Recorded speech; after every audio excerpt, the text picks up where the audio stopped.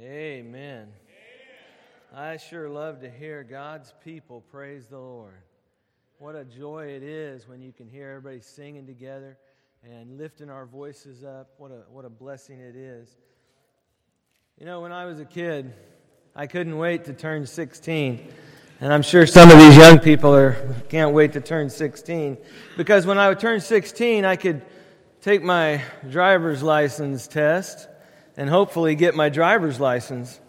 You know, I had two older brothers, and both of them had their driver's license. And it appeared to me that once you get your driver's license, there's a certain amount of freedom that comes with that. And I don't know, I thought that, man, that's something I want. And you know, the big day finally came. I think it was the day after my birthday. And I went down. I was nervous as all get out. You know, I hadn't had much training. And but I felt confident. I can pass this. I can do this. And but I want you to know something. The first time I took my driver's test, I flunked it. You know, everything was progressing just fine. Things were going really well until the examiner asked me to make a left-hand turn in a busy intersection. And my dad had told me when I was driving, he had emphasized several times, in a turn, you don't want to stop, you don't want to slow down, you don't want to brake. You actually want to just kind of go on through the curve, you know.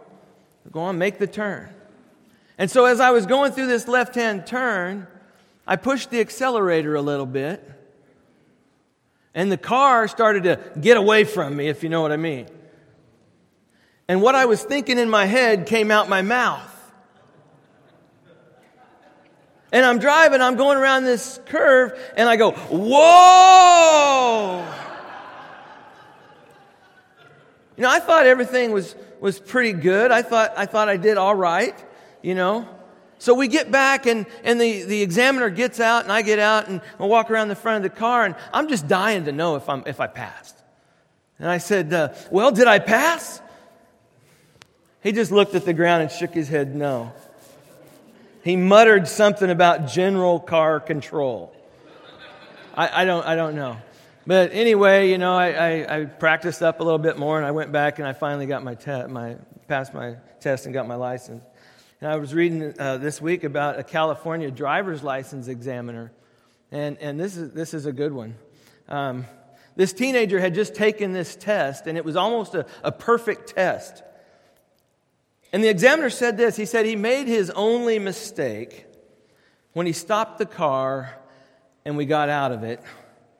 And after breathing a big sigh of relief, the boy exclaimed, "I'm sure glad I don't have to drive like that all the time."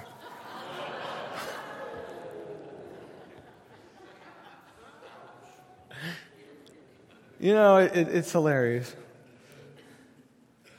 That boy was like a lot of church-going Americans. I'm glad I don't have to live like that all the time. I mean, we put on a good front when we know somebody's watching, and when they're not, we let our standards down.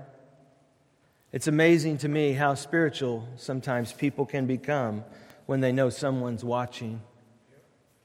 But understand this, someone is watching all the time. There's not much difference between us and those in the world,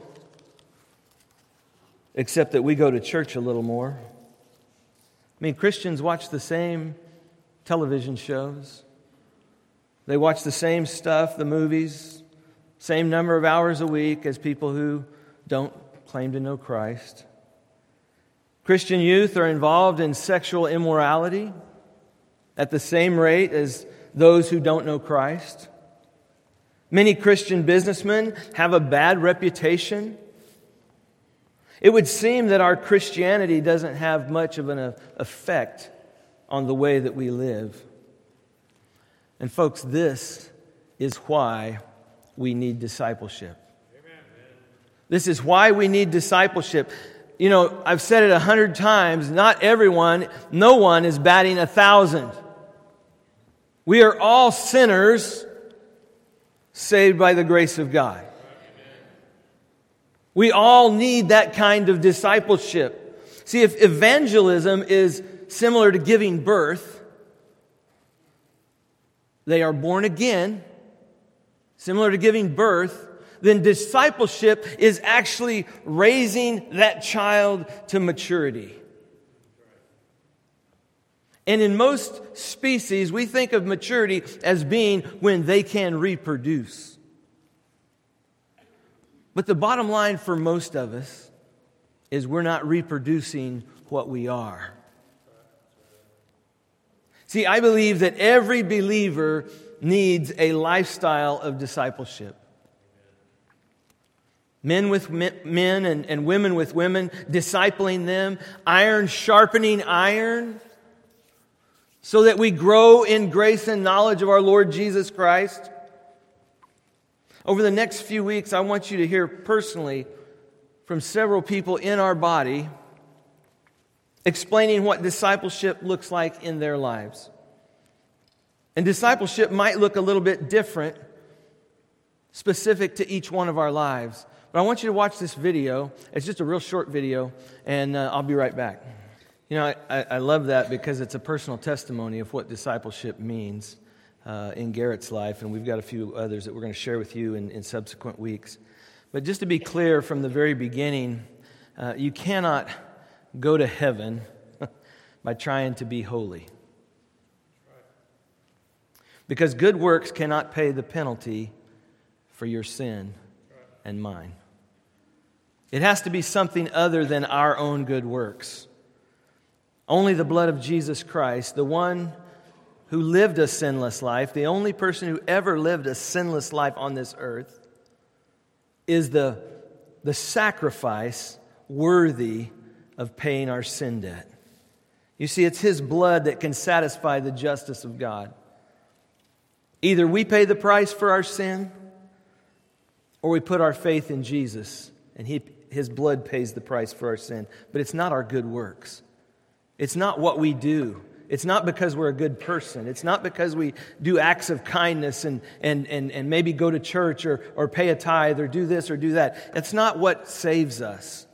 The only thing that saves us, according to God's Word, is Jesus Christ and His blood on our lives. Amen. See, if our faith in Christ is to save us, if it's genuine, it will bring about a life of, I want to say, progressive holiness. That we're going to continue to move forward in that discipleship. In Hebrews 12, it says, without holiness, no one will see God.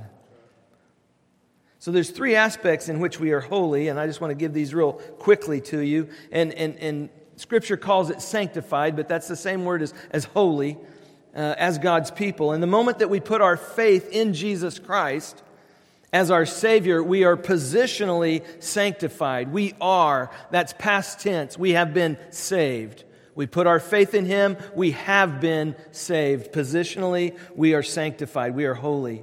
But then we are being progressively sanctified by growing in holiness. This is what happens with discipleship. We begin to learn more about what it means to love God and to serve God. And so we are progressively becoming holy in that. And this process will not be completed as long as we are in this body.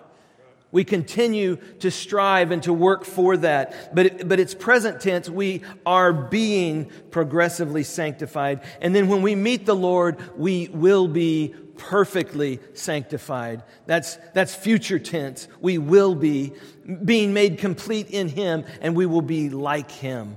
See, I know of no text in Scripture that needs to be burned into the American Christian's thinking like 1 Peter chapter 1, verse 13 through 16. If you turn there with me in your Scripture, we're going to read that. But we need to hear this, and we need to let it soak deep.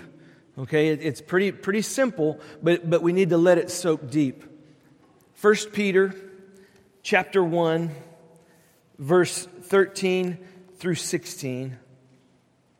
Peter writes this. He says, "Therefore, Prepare your minds for action. Keep sober in spirit. Fix your hope completely on the grace to be brought to you at the revelation of Jesus Christ. As obedient children, do not be conformed to the former lusts which were yours in your ignorance, but like the Holy One who called you, be holy yourselves also in all your behavior, because it is written, you shall be holy, for I am holy. Loving Father, I thank you for this time, and Father, I thank you for loving us so much that you gave your Son for us.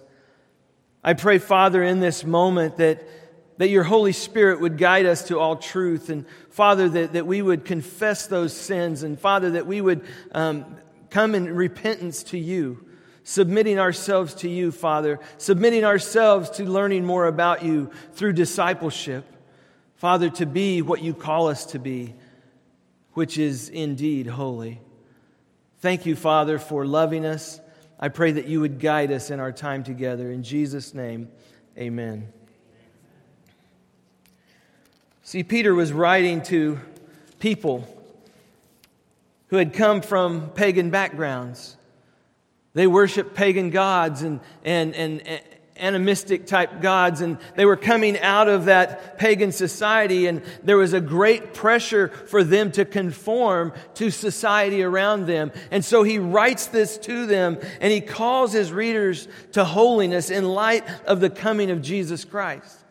I mean, it's wonderful because he says, therefore, and that points back to everything that he's already said previously in this chapter. He's saying all of these things because you have an inheritance that is imperishable and undefiled. You are protected by the power of God. And you have, the proof of your faith is that you're going through these various trials, but you have been saved for all eternity. And so he's saying, therefore, in light of all of this, do this. And I love that because he's calling them to action in the power of Almighty God who loved us and calls us into salvation. In these times, these biblical times when he was writing, men and women wore robes, not pants and jeans and things like that, but they wore robes. And what they would do is they would have a belt around them, and that belt was sometimes called a girdle. And what they would do is if they had some strenuous type of activity, they would pick up the flowing part of the robe and they would tuck it in that belt. And it would allow them to not get tripped up. It would allow them to do work. It would allow them to run or do whatever needed to be done. And so really what he's saying here is he says, prepare your minds for action. Or gird up the loins of your mind. Now that's kind of hard for us to get around because that's, we don't wear those and we don't really see that too much today. But you think about that. They did this so they would be ready for action. Today we might say something like, well, cinch up your belt. Or roll up your sleeves. Or maybe take your coat off. We're going to chop some wood. You're going to be plenty warm. But the idea is get ready for action. Okay, that's really what he's saying here. And when this expression is used, it's used in reference to the mind. This is key. This is key. Because it's an appeal to not let our thoughts and our decisions just kind of hang loose. It's like get ready to work. Be prepared for action. Gird up the loins is to be prepared for action. So every disciple is called to live a godly and holy and pure lifestyle. And commitment to Jesus begins this lifelong transformation, a change in our habits, a change in our practices. And the text shows us that a life of discipleship is really a present activity. It's something going on right here, right now. See, disciples have strong minds. Their minds aren't cluttered up with wrong thoughts. It's easy for us to allow our minds just to hang loose. And we take in whatever is around us and we just accept that and bring that in. But disciples have strong minds. They're fixed on what is true and what is honorable. You know, in my life, discipleship means I cannot go to some of those places I used to go to. It means I cannot say whatever I want to say, whenever I want to say it, or however I want to say it. It means I can't post things that are disparaging to other people. It means that I can't get involved in that when things they're running down other people. I can't do that. Things are different. See, a disciplined lifestyle is one that exhibits the fruit of the Spirit. Love and joy and peace and patience.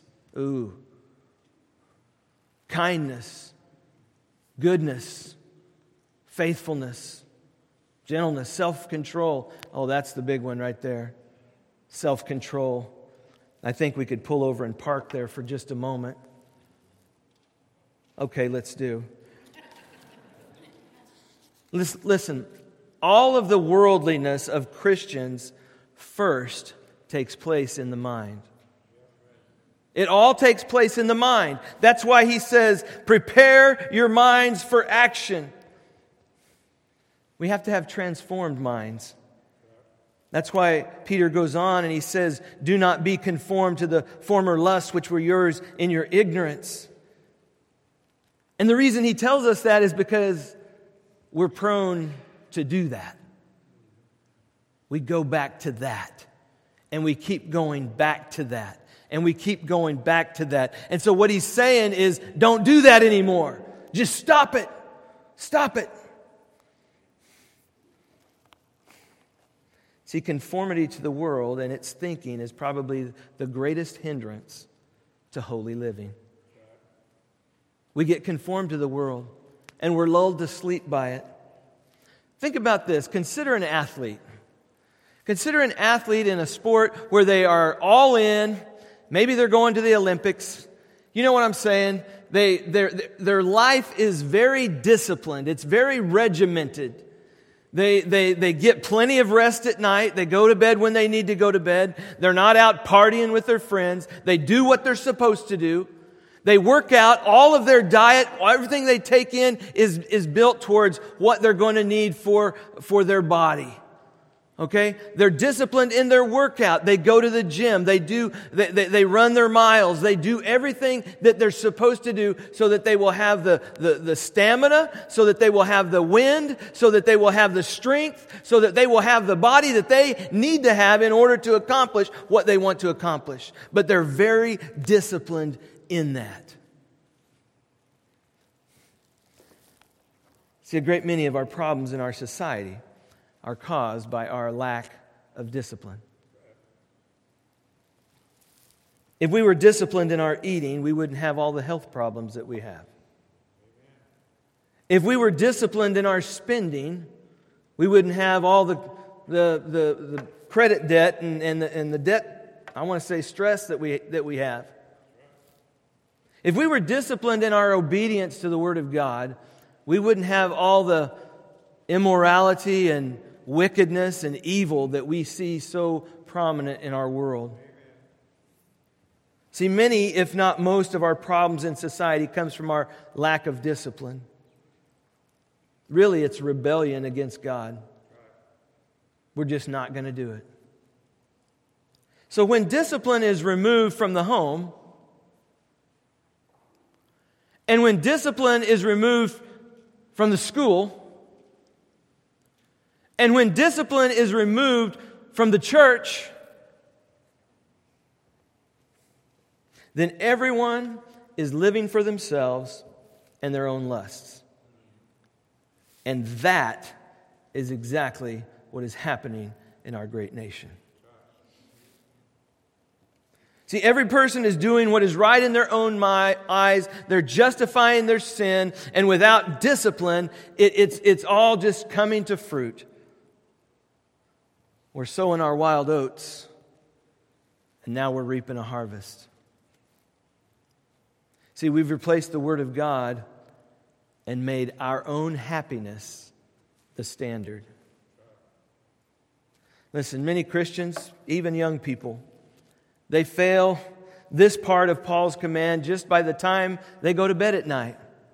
They stay up too late. They don't get a good night's sleep.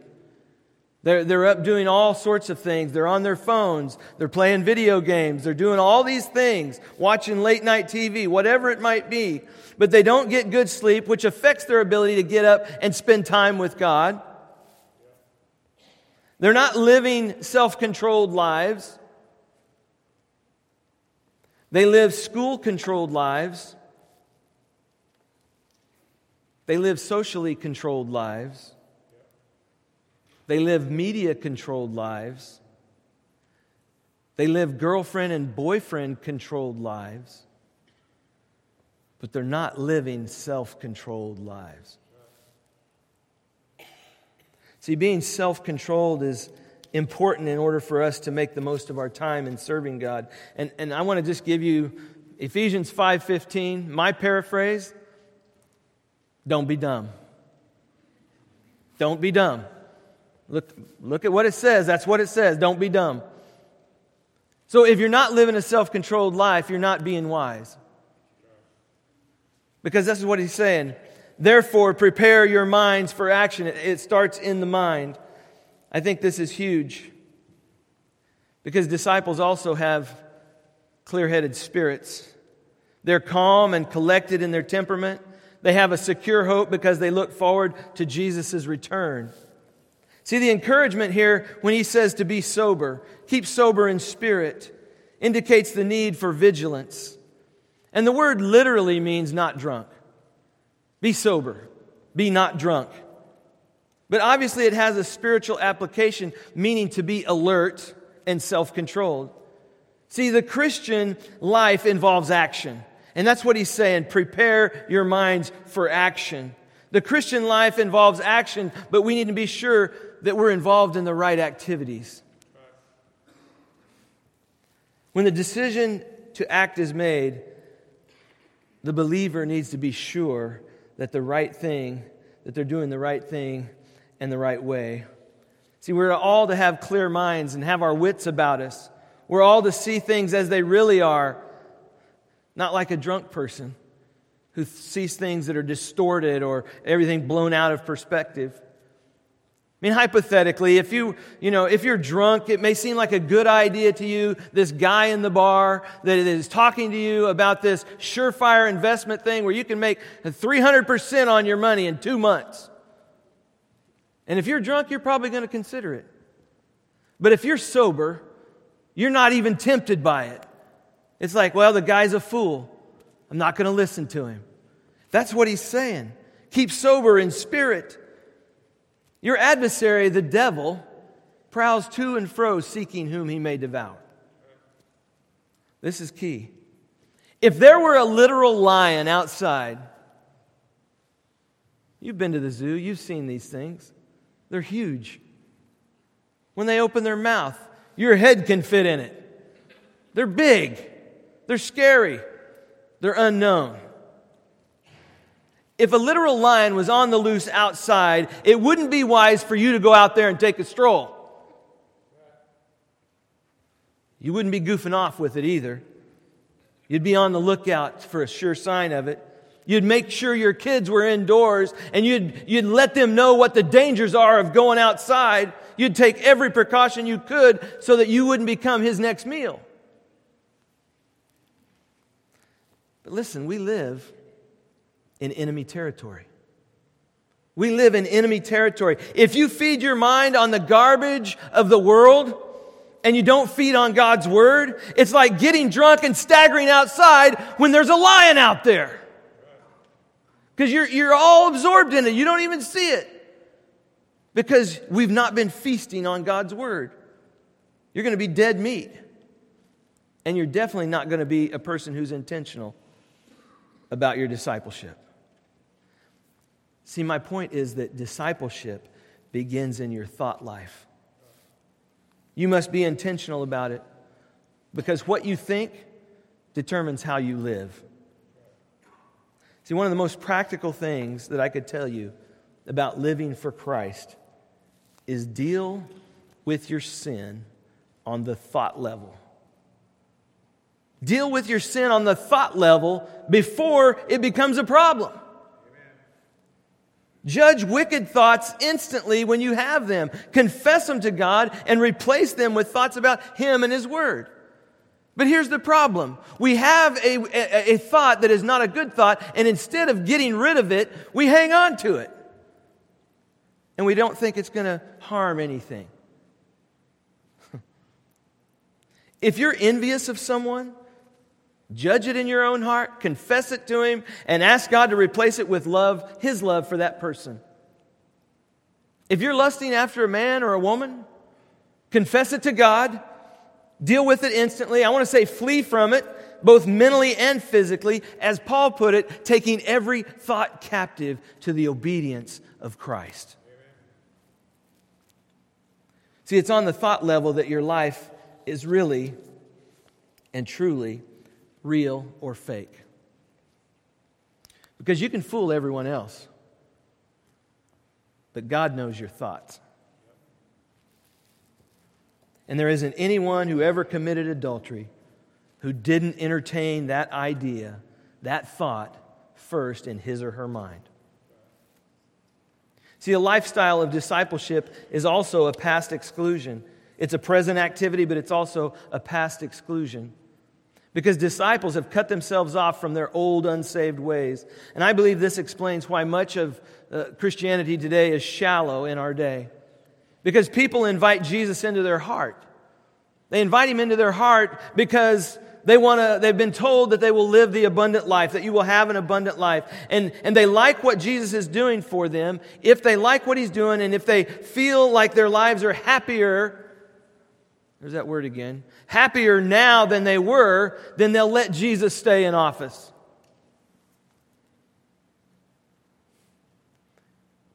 It's not about your happiness. It's about what God desires you to be, because He created you. See, we don't like that. We're uncomfortable with that. The folks, they've never made a break with their past life. They've never repented. They've added Jesus to whatever they were doing. They're still running their own lives, living for their same selfish purposes. And the only difference is now they're trying to use Jesus to fulfill their selfish desires. Folks, that's not saving faith. Saving faith involves repentance. It involves a turning from what we did before to where we are now. See, I would say this: discipleship equals fellowship. Discipleship equals fellowship. See, a lifestyle of discipleship is also a perfect affirmation. Disciples are to be holy in all their being and activities. The perfect pattern for disciples' lives is Jesus. You know, Pastor John MacArthur, he tells about a well-known charismatic pastor who told him that sometimes in the morning when he's shaving, Jesus comes into his bathroom and puts his arm around him and they have a conversation. I love John's response. He says, "And you keep shaving?" I mean, every time in the Bible where anyone sees the resurrected Christ, they fall flat on their face. You know, Peter says in this final grace, that this final grace, this total salvation, is on the way. And I think this is fantastic. God is in the process right now of bringing this to us. It's on its way. It's a done deal. And we will receive it. See, God's not passive. God is active. And He's moving. And He's doing things in our world right now. And He's actively bringing our salvation to pass. Yeah, we look at it and we say, we're trusting in the finished work of Jesus Christ on the cross. But God is in the business of bringing all of creation back into unity, back into under the obedience of Christ, so that He will be Lord of all. He's actively bringing about our salvation. I love this. See, looking at our salvation is kind of like, okay, here comes the chef. is kind of like looking at a dinner menu. It includes justification, so that when God looks at me, it's just as if Jesus is standing there covering me. Okay? When He sees me, He doesn't see me. He doesn't see my sin. What He sees is He sees His sinless Son in my place. Just as if. Justification. That's when I'm saved. When I confess Jesus as my Savior and Lord, He comes in, He forgives me of my sin, He takes my place for my punishment. Justification. See, that's like the appetizer. That's like that first thing that kind of gets you going. Okay? And then you have this sanctification, which is the second part, and it's the main course. And all of our life, we're working on this sanctification. We're becoming holy. You have justification and sanctification. And both of those we're enjoying right now. We're enjoying both of those right now. As we live this life, we're enjoying both of those. And glorification comes as the dessert. Glorification, the last item on the menu, will come afterwards. While we are enjoying this delicious meal, while we're living today, we're not worrying about whether there will be dessert or not. It's on the menu. It's coming out. Even though this is the best part of the meal, we're not worrying about that. We're working on what He has given us. And we're eating and we're enjoying that. And we know that dessert is on the menu and it will be brought to us as soon as we're ready for it. I mean, isn't that when they bring dessert? When you're ready for it? We don't worry because we know that our final salvation is on the way. And it is the best and most exciting aspect of our salvation. Ain't that going to be something? I mean, what a day that will be. When my Jesus I will see, when I look upon His face, the one who saved me by His grace. And when He takes me by the hand and leads me through the promised land. Oh, folks, that's dessert. That's what we're all waiting for. I mean, we're down here, we're working on it, we're working out our salvation with fear and trembling, but one day, He's bringing that about. And we know it's coming. We know it's coming, and it's going to be wonderful. You see, discipleship is a process of growing to know God as He has revealed Himself in Scripture. And this knowledge of the Holy One has a transforming effect on our life. We can and we must grow in discipleship as we grow to know our holy God. He says, "Be holy, even as I am holy." I'm almost done.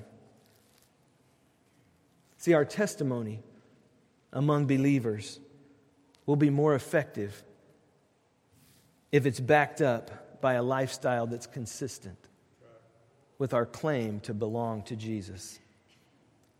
See, a lifestyle of discipleship, it may look different in your life and mine. It may be a little bit different. I mean, it might look like this. It might be like speaking a kind word of encouragement to your spouse or to a neighbor or maybe a coworker. It may mean meeting with other disciples regularly and walking together towards Christ. It may mean not being lazy and cleaning the house. I mean, it depends on what your context is. Discipleship, obedience to Christ, is doing what He asks you to do. If it's to walk the journey beside a brother or sister, then do that. If it's sharing with someone else, I mean, it may be seeking to treat our employees or maybe our restaurant food servers fairly and justly. It's having an attitude of joy in crisis while the crisis is going on, and it's exercising patience towards our children. All of this is discipleship. It looks differently.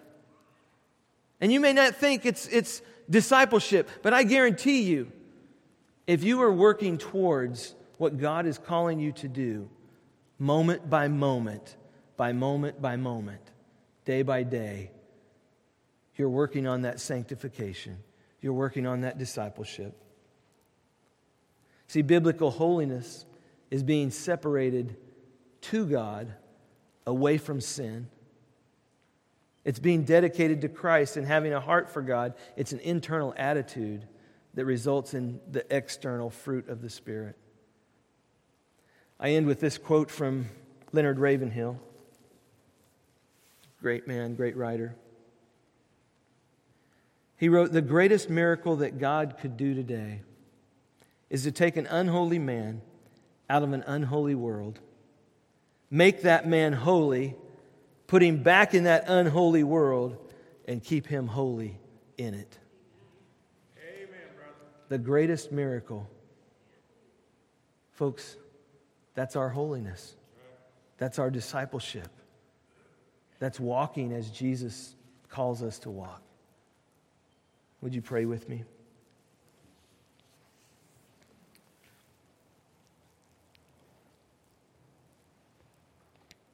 Loving Father, I recognize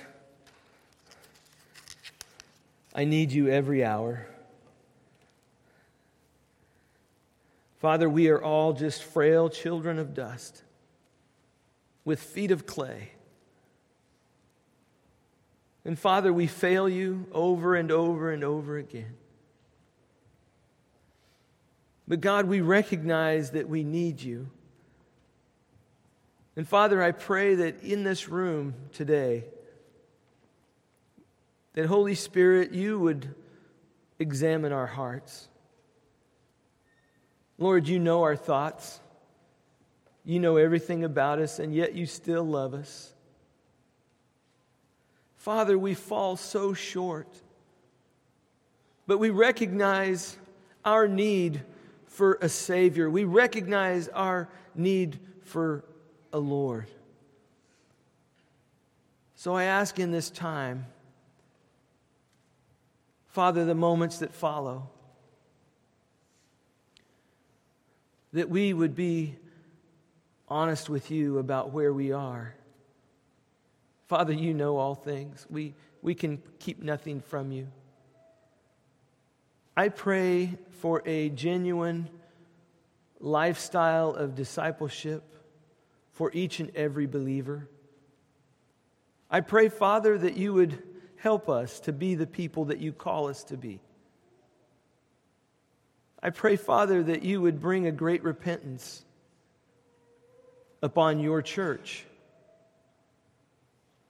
And Father, that as we individually get in tune with you, Father, that we would be in tune with each other. Father, that our churches would be reunited, that the believers would be reunited. Father, that we would see discipline in our schools. Father, that we would see discipline in our homes. Father, that our homes would be reunited. God, that there would be a great turning away from sin and back to you. Lord, I pray that for your people. I pray that for your bride. Father, I pray that you would continue to wash us with your word. Father, thank you for loving us. Thank you for guiding us. Thank you for filling us and using us. And we ask this in Jesus' name. Amen.